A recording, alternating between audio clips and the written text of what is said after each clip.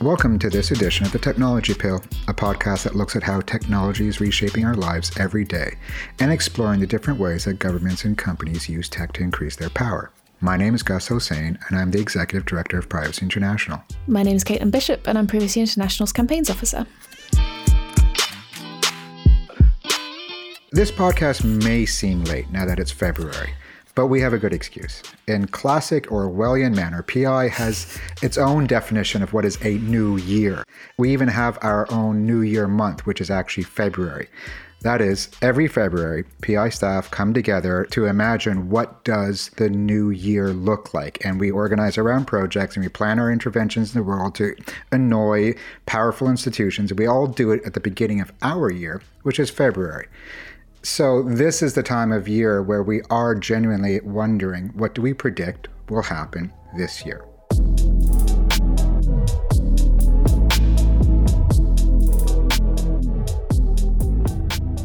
So now we have a new plan and a new set of challenges for PI to navigate and for us all to navigate and changes to create. To get a sense of the mood and the insights from our colleagues who will be doing all this heavy lifting around the campaigning and advocacy for the coming year, we thought we'd bring you some of their perspectives.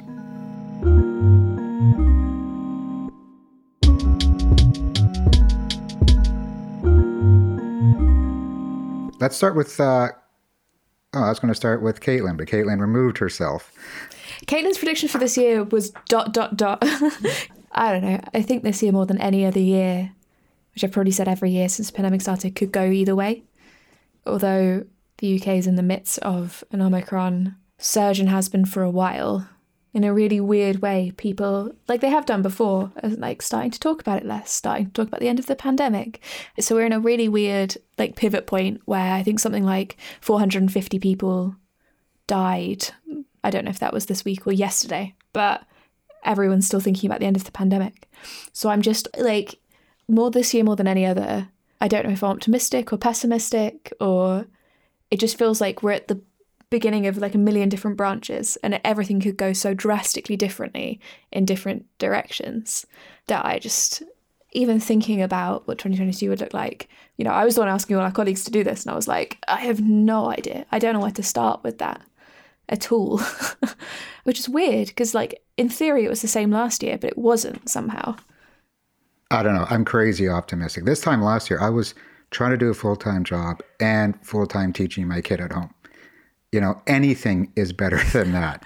And you're right. Like the UK is in the middle of the Omicron wave, but I've seen what it does in the sense that it is passing us in that in people's minds, it's a different era now. Like even just going shopping, I see people who aren't wearing masks, not because they're militants against masks, but because they might have forgot them at home. I could speak about myself and my wife doing that both individually. And, you know, there were times where we would never dare venture out without a mask. And it's not just the exhaustion, it's a different time now. And I think the pandemic has to face all of us in this different time. I don't know what I'm saying other than I'm not as despondent. I kind of know what you mean in that the panic has passed. So the kind of overwhelming fear all the time has passed. The time where, you know, the first lockdown, you were allowed out for an hour to exercise once a day. Like that time has probably passed. We're in this really weird time at the moment where people's risk calculation, the risks that they're willing to take, what they feel the risks are so disparate. You know, they're wild. Like there's things that some people feel safe and willing to do, scare the bejesus out of me. And some of the things that scare the bejesus out of me, other people are like, it's fine. And then there's some of the things I'm willing to do. Other people are like, I would go nowhere near that. Partly because our government started to go, well, you know, do what you want, you know, for its own political reasons. We're in a really weird context at the moment. But because there is less external structure, and we've had this phase in the pandemic before, where there's less external structure, everyone has to make their own decisions about what they feel comfortable with.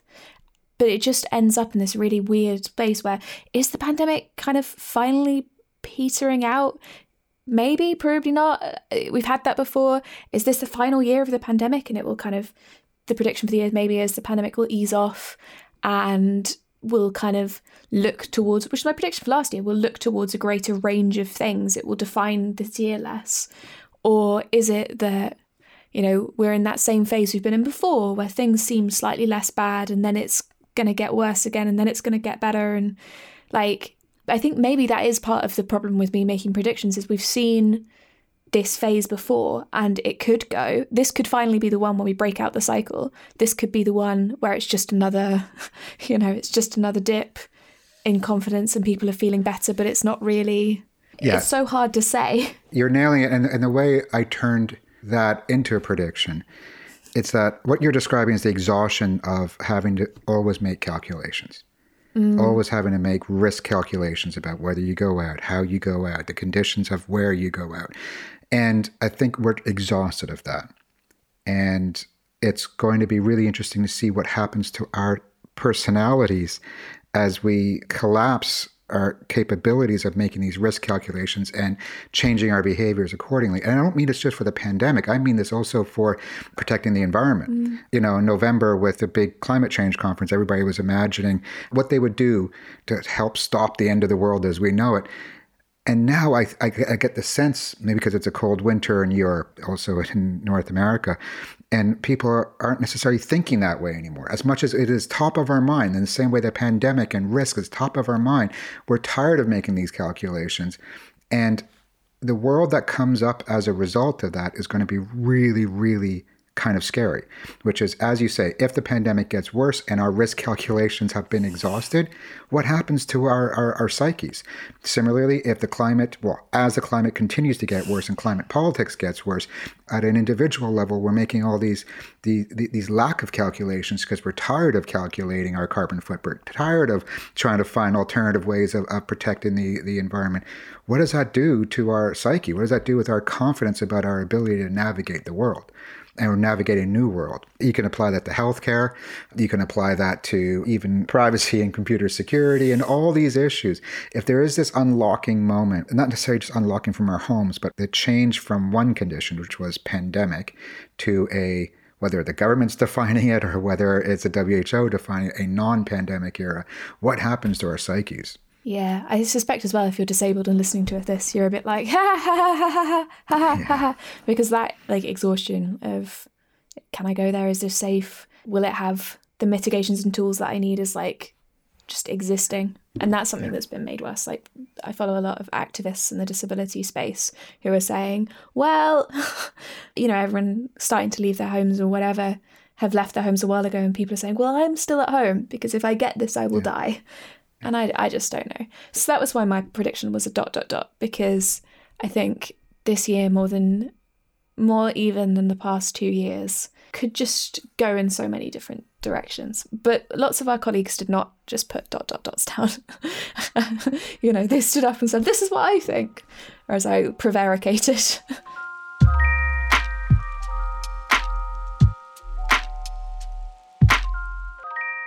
I thought that Clara, our fundraiser, she had a really interesting prediction about how more under 25-year-olds will be shunning social media and opting to be more offline, or at least more private. And I think, in a sense, we've seen phases of that over the last 10 years.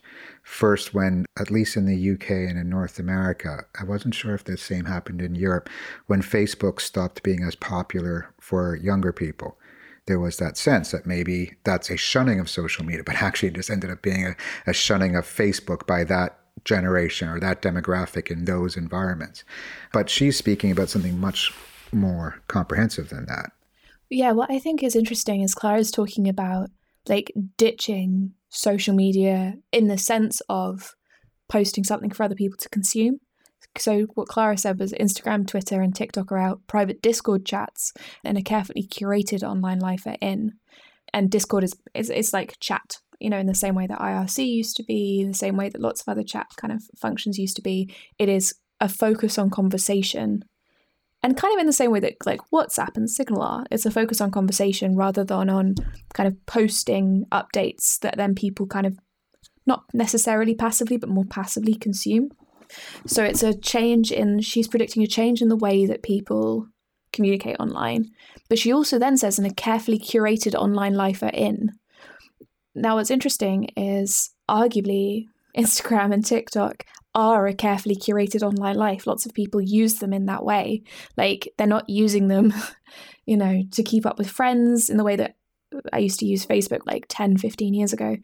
They're using them in the Instagram sense, in the beautiful things and the TikTok videos and the hope you get viral and this could be a viable career option. Like, people have been carefully curating online lives. Lots of people have, or lots of younger people have, like a public Instagram and then a friend Instagram, which is locked down very tight.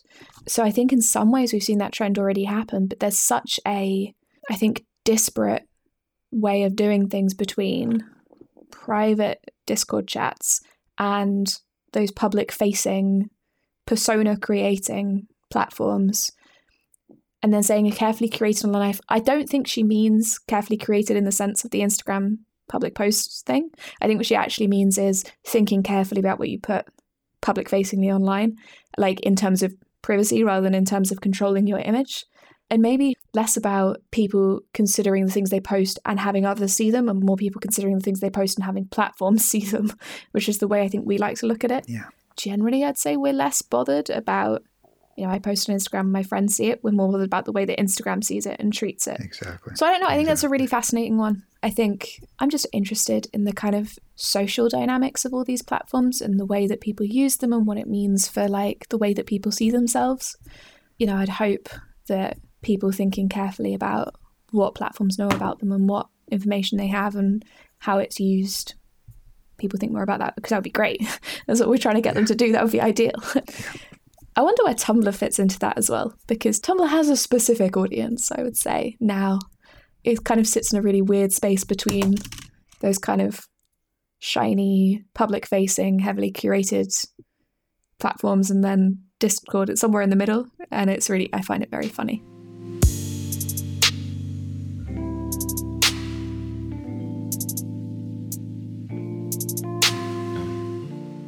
So taking that to a slightly different level is our colleague Elliot. He had a prediction, because as we saw in October, November, when Facebook was facing its greatest heat as a result of the whistleblower Frances Haugen, it decided to launch its rebranding and change the conversation to the question of the metaverse. And we all know why they were moving towards that and why there's, billions of dollars thrown at it. Many good reasons and many problematic reasons, but all serving Facebook's interests, except our colleague Elliot says that in this coming year, Apple will announce a VR or AR system that will make Facebook's metaverse look stupid. And people will buy the hype that they need an ecosystem that generates money now that they are producing less devices and going for sustainability. And the App Store doesn't provide a strong enough ecosystem, so their spin on the metaverse might just do that. I'm not sure if I interpreted that just right. No, I think you did. What's your take? I think that's a fascinating one again, because I think one of the big drivers of Facebook and the metaverse is A, people using Facebook less, but B, it is such a potential goldmine for advertisers and profiling and the extra information you can get from, biometric data, all that kind of stuff. Like, I can see the incentives for Facebook. I'm not sure with Elliot's prediction. Is he saying, what is it that Apple will make money on? Is it the handsets and the physical hardware? Because they're great. They make lots of money on hardware. Famously, they make a lot of money on hardware. Is it also games? Because one of the problems that uptake in VR has had is that there aren't very many games made specifically for VR. Like, if you look at VR, there's maybe like one big game that has been made, like a flagship game, whereas all other kind of gaming consoles have that. If it's not gaming, then I'm just intrigued about where Apple would get the money continuously from that kind of platform. I think we had a conversation before where, Microsoft through Teams are slowly building their own version of a metaverse that will probably, especially for the things Facebook keep wanting to do with the metaverse, which is like work meetings, will probably be a lot more functional than Facebook's. I mean, I'm not saying it will be good, but, Teams already has a really odd function whereby you can put all of the little heads of everyone you're meeting with in different settings, which I keep playing with, and I think it actually makes a difference to everyone on the meeting, not just me, which I only realised last meeting. So you can put everyone in a little auditorium, and I've been doing that, and then I just realised last meeting that it affects everyone. So everyone knows when I'm having a fiddle. But yeah, no, I definitely think Elliot's right that more people will get in on the metaverse, and they already have. My sister's boyfriend over our kind of Christmas was talking about someone blew a ton of money to buy the metaverse house next to Snoop Dogg's house in the metaverse. And I was like, well, the metaverse isn't a real thing. And he's like, no, here it is. And it's like, okay. I think Facebook are in trouble if they want the metaverse to be theirs, because I think they already kind of exist and lots of weird kind of successions to Second Life, you know. But I think that's a fascinating prediction. And I definitely think more people will hop on the metaverse bandwagon. I would be very interested in where Apple's money would come from for that, like what the monetary incentive is for them getting involved. Yeah, like the predictions are the Apple device will cost in the range of thousands. And who will buy it? VR devices already cost a fortune. Well, the Facebook ones, the Oculus ones, or the Meta ones now, for crying out loud. Talk about Orwellian, making people change their language. They're only about £200 to £300, so and approximately the same in dollars. It's just they're a bit shit. Like I've got one. I'm sorry, they're not that great. It's the proper Do you remember language. the Nintendo Wii? Yeah, that's what they remind me of. There was a Nintendo Wii, and there was something called the iToy. Oh, and there was the Xbox one with the wands. Like that's what they remind me of. And that's what a lot of the games look like. But all of those are, for their time and their era, they were much more powerful. Like the thing about the Oculus ones are that they are wireless, and so they're much more convenient to wear, but the processing power is quite poor. And so we have one that my son and I play with to try it out. And you get bored because the processing and the bandwidth is just so weak.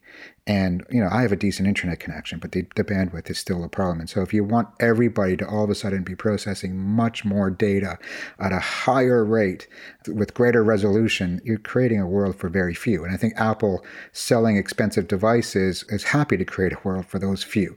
Oculus and Meta think they can create the world for many, and it just doesn't add up.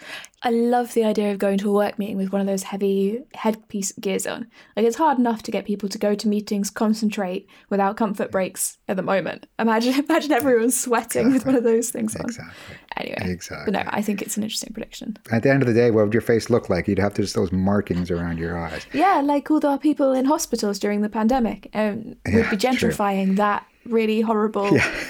Exactly. But there is interesting stuff, like Microsoft already is in the world of AR and VR when it comes to industrial work. And so there will be specific applications, and specific applications fits the Apple model of a very expensive device purchased by relatively few. But Oculus and Meta are counting on VR being the new smartphone. And so many being out there with the bandwidth that we currently have, hobbled by a 5G that's not being deployed either because we're terrified of Chinese tech, or as airlines have predicted, the chaos will reign supreme if 5G is widely deployed. So I just don't get how that world works. Elliot also has this interesting point about Google, which he says that cookie banners will remain. And cookie banners are particularly a thing in Europe. When you visit a website, it asks you, can they have your permission to put a bucket load of cookies on your device? And so Elliot says that banners will remain and keep annoying everybody because there's no incentive to change anything until, and he's hoping, well, not hoping, he's predicting that Google will push its privacy sandbox this year. And that will change the role of cookies and the role of cookie pop-ups. Yet we just saw that there's some news that German publishers are concerned about the move towards the privacy sandbox and the move away from cookies. So they think it'll just enhance Google's power, which people have been advising for a while. Can you explain the weird Google thing again? Because I faintly remember it, but I can't remember the details. I think EFF wrote up a really good analysis of it, but essentially Google's proposing to get rid of cookies and get rid of the ability for essentially third-party cookies and to replace it with what they call a privacy sandbox. You know, there are some promising ideas there. Generally, if Google's doing something, it's doing it for its own interests, and it's going to increase its power and exclude others from having the ability to exploit your data as well. Which, is that a good thing or is that anti-competitive? And that's where the competition stuff gets really, really awkward and interesting at the same time. One of the others that Elliot's put down says brackets. That one might actually be for 2024, or that might be about the one above. But he says some big study will reveal EV have an unpredicted important ecological impact, manufacturing, recycling, whatever, that we're not dealing with. This will be similar to Dieselgate in some ways, will feed conspiracy theories and such. This is actually a very interesting one because to some extent this is already true. So the UK has a upcoming ban on all cars that aren't electric vehicles being produced and sold after, I think it's fairly soon, it's like 2024 or something. But we already know that if the volume of electric cars that were required are bought and plugged in, the UK doesn't have the electric capacity to feed them all the electric they require. We just don't. So that will be a really interesting one. And I think it's not so much a prediction as a pre-existing fact that it will be similar to Dieselgate, that everyone thought diesels was better for the environment and then it turned out it wasn't, and will feed conspiracy theories and such, is an interesting one. I'm not sure about the conspiracy theories, but it feels like people make conspiracy theories out of everything at the moment, so hard to say. Yeah, like we're facing a huge shift in infrastructure from oil and oil energy distribution to electricity and electricity distribution. And 10 years of upheaval. And we haven't even begun to see the counter-revolution against it. And those are the things that you're starting to hint at. Again, this goes back to my point about the psyche. I think we all want a better planet. I think we all would like to imagine we're not destroying the planet as we're enjoying the things that we do. But how do people resolve that in their minds when they still get advertised this beautiful motorcycle or this beautiful SUV or whatnot? How do you say, no, I'm not going to do that, I'm going to buy the electrical? And then you find out, whether it's on the internet or just in general conversation, or there actually is a huge scandal that does disclose these are worse in some ways for the environment or worse for exploitation through lithium mining. One huge industry replacing another huge industry doesn't necessarily make the world a better place. And there will be definitely pushbacks. And Elliot, being French, has his final prediction being that there will be protests in France.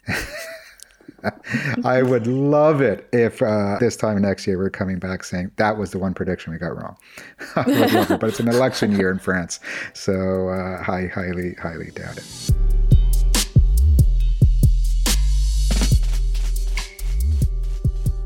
We had some fun predictions as well. Like Tom, our colleague, predicted that Turkmenistan is planning on closing the gates of hell, which is like a massive sink kind of oil hole that has been burning since 1971. And he says, so maybe things will improve, which we'll see. Yeah, but his final prediction is that nobody learns anything from the last 2 years. Lessons are ignored by everybody, and we just keep on doing the things that we were doing before the pandemic, which, that's a recurring theme in this very conversation. Yeah. He also says we ran out of Greek letters for COVID variants, so... Yeah, and my version of that was we stopped having announcements around COVID variants. I think South Africa has been a lesson to the world, which is don't discover new things and don't tell anybody about it because you'll get shut off from the world as a result. And that was like the biggest sin of 2021 was the closing of the borders from Africa to the rest of the world because we were terrified of the variant. And I think if countries stop sharing this data openly, then this pandemic is going to get really bad before it gets better. So let's hope we don't do what Tom thinks we'll do, which is not learn. Yeah, fingers flipping crossed. I'm still excited about, we talked about 2021, and I'm still excited about the kind of patentless vaccine that is still looking good. It's still looking good and hopefully is going to be rolled out fairly cheaply and easily across the world, because that's what gives me hope from this year, I think. Yeah, I'm a little bit more despondent about that, just in the sense that production's always been the problem. It's not production and distribution. But people have factories. Like, there is an infrastructure in, across Africa and in lots of places for distributing vaccines. It's just the advantage with this one, hopefully, is any factory can make it because you don't need special access or special permission or anything. So any factory that kind of knows how to make vaccines can make it. And this one is a fairly standard vaccine. Like, this is not one of the shiny new funky ones with brand new delivery mechanisms, which are amazing, but this is kind of a more traditional one. So lots more factories can make it. And, we've got all our vaccines. The West has them, We've got stockpiles of them. We've got loads of them. We've got deals with factories that are giving us more than we could possibly need. Like, the other advantage of this one, I'm really hoping, is that it kind of takes out the hoarding and the muscling in that, the quote unquote West, but America, North America, the UK, Europe, Australia, other countries have really been elbows out, kind of coming in and sweeping them all off the shelves into our baskets. And I'm really hopeful about this one that won't happen. We'll have like stripped out a big part of the problem, which is us. I mean, geez. Well, hopefully if there is that liberalization of vaccines, and I'm still doubtful, because like I remember this time last year, the biggest problem in vaccine distribution wasn't actually distributing the vials. It wasn't even getting the paperwork or finding the people. It was plastic bags. There's a very specific type of plastic bag that you need for the production of the vaccine. And there just weren't enough of those being manufactured at the time. Now, hopefully, as the world manufacturing capacity goes back up, that type of problem isn't a problem. If that actually happens, then, as you say, that we'll be having vaccines being manufactured in different parts of the world. And that means vaccine passports will have to come to an end. Because right now, vaccine passports aren't just answering the question, do you have a COVID vaccine? It is identifying which one you have, manufactured where, and when you get your vaccine card, it tends to say which batch. And these things matter to countries. If they've thrown up their borders to stop people from traveling, they're verifying that. So they want to make sure you don't have the Chinese vaccine. They want to make sure you don't have the specific Indian vaccine that might be the exact same as the AstraZeneca, but it's manufactured for people in India. And so those are the walls that are currently up. If vaccine production gets liberalized and the focus is on distributing rather than tracking the deployment, then vaccine passports are over.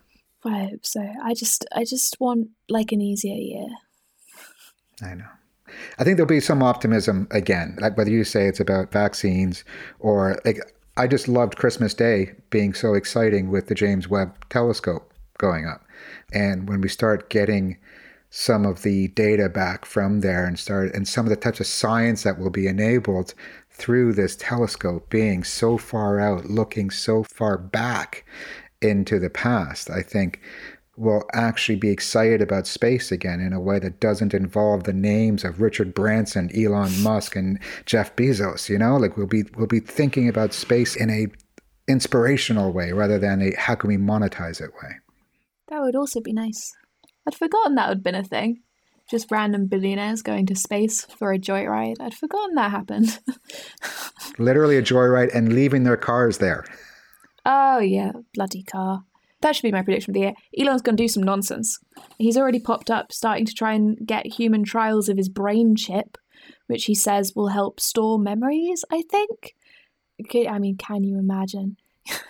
Can you imagine? Meanwhile, I started the new year at PI struggling with the decision around how we use PayPal, because PayPal doesn't work. It doesn't integrate with other services. If only they could fix the things that made them billionaires rather than to try to conquer outer space. We have some Elon Musk fans at PI too, so don't get us all wrong.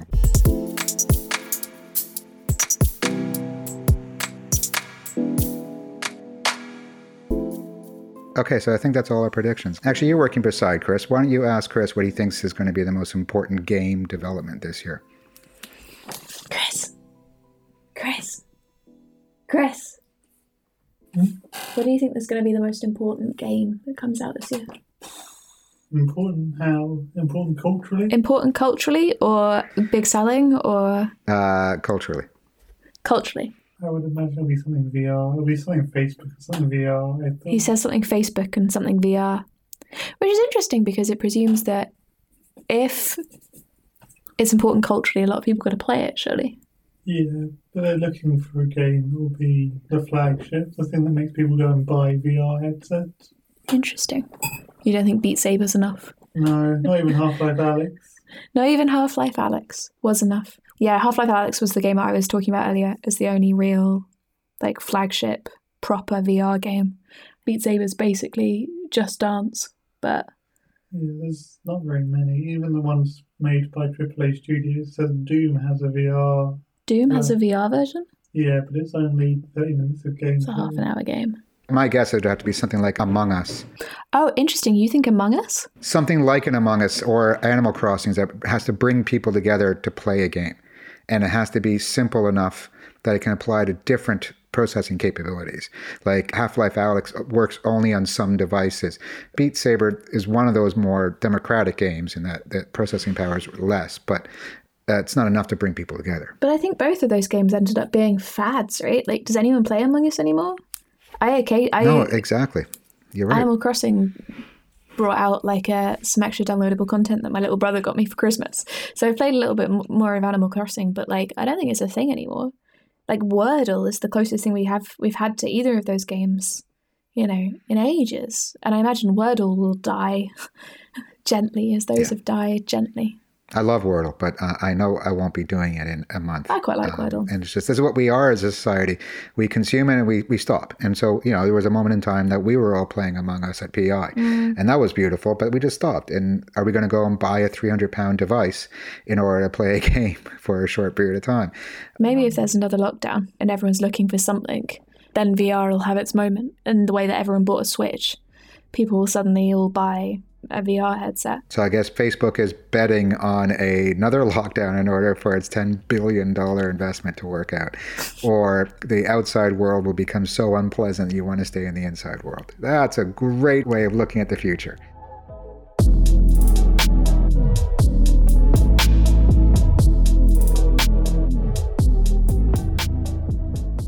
Okay, so those are our predictions for the year. We ignored all the dark ones like war and famine and destruction, even though all those things are on. That's basically happened in January already. But yeah, we focused a little bit more on the optimistic ones. I don't know. Yeah, and like this year, hopefully next year we'll swing back round. We'll say, aha, we were right to focus on the optimistic ones, which in its way is our prediction. It's us, filtering our colleagues' predictions, and it's our prediction. And we'll say we were right to focus on all the optimistic ones. What a great year that turned out to be, or at least, a gentle upwards trajectory that year had. We'll swing back around and we'll be like, yes, this is great. But we'll also, I'll keep this list, and then we can swing back around and say, so it turns out all of our colleagues' darkest predictions came true. And we're recording this now on the battered wasteland that is, I'm in Kent, huddled around to the fire, and everyone listening is listening on like those tin cans with strings. But we'll see. We'll see. Fingers crossed. We will talk to you next year, and we will say, we were right, and we are wonderful. Thanks for that, Caitlin. Thanks for listening. If you have any predictions that you think we should consider as we plan our work for this year, you can find us in all the normal places on social media, including Twitter, Facebook, Instagram, and Mastodon. You can like and subscribe to the podcast on the various platforms you use. It's also available on our website at privacyinternational.org. You can support PI by going to pvcy.org/donatepill and sign up to our emails at action.privacyinternational.org. This podcast is produced by Max Burnell. Music is courtesy of Sepia.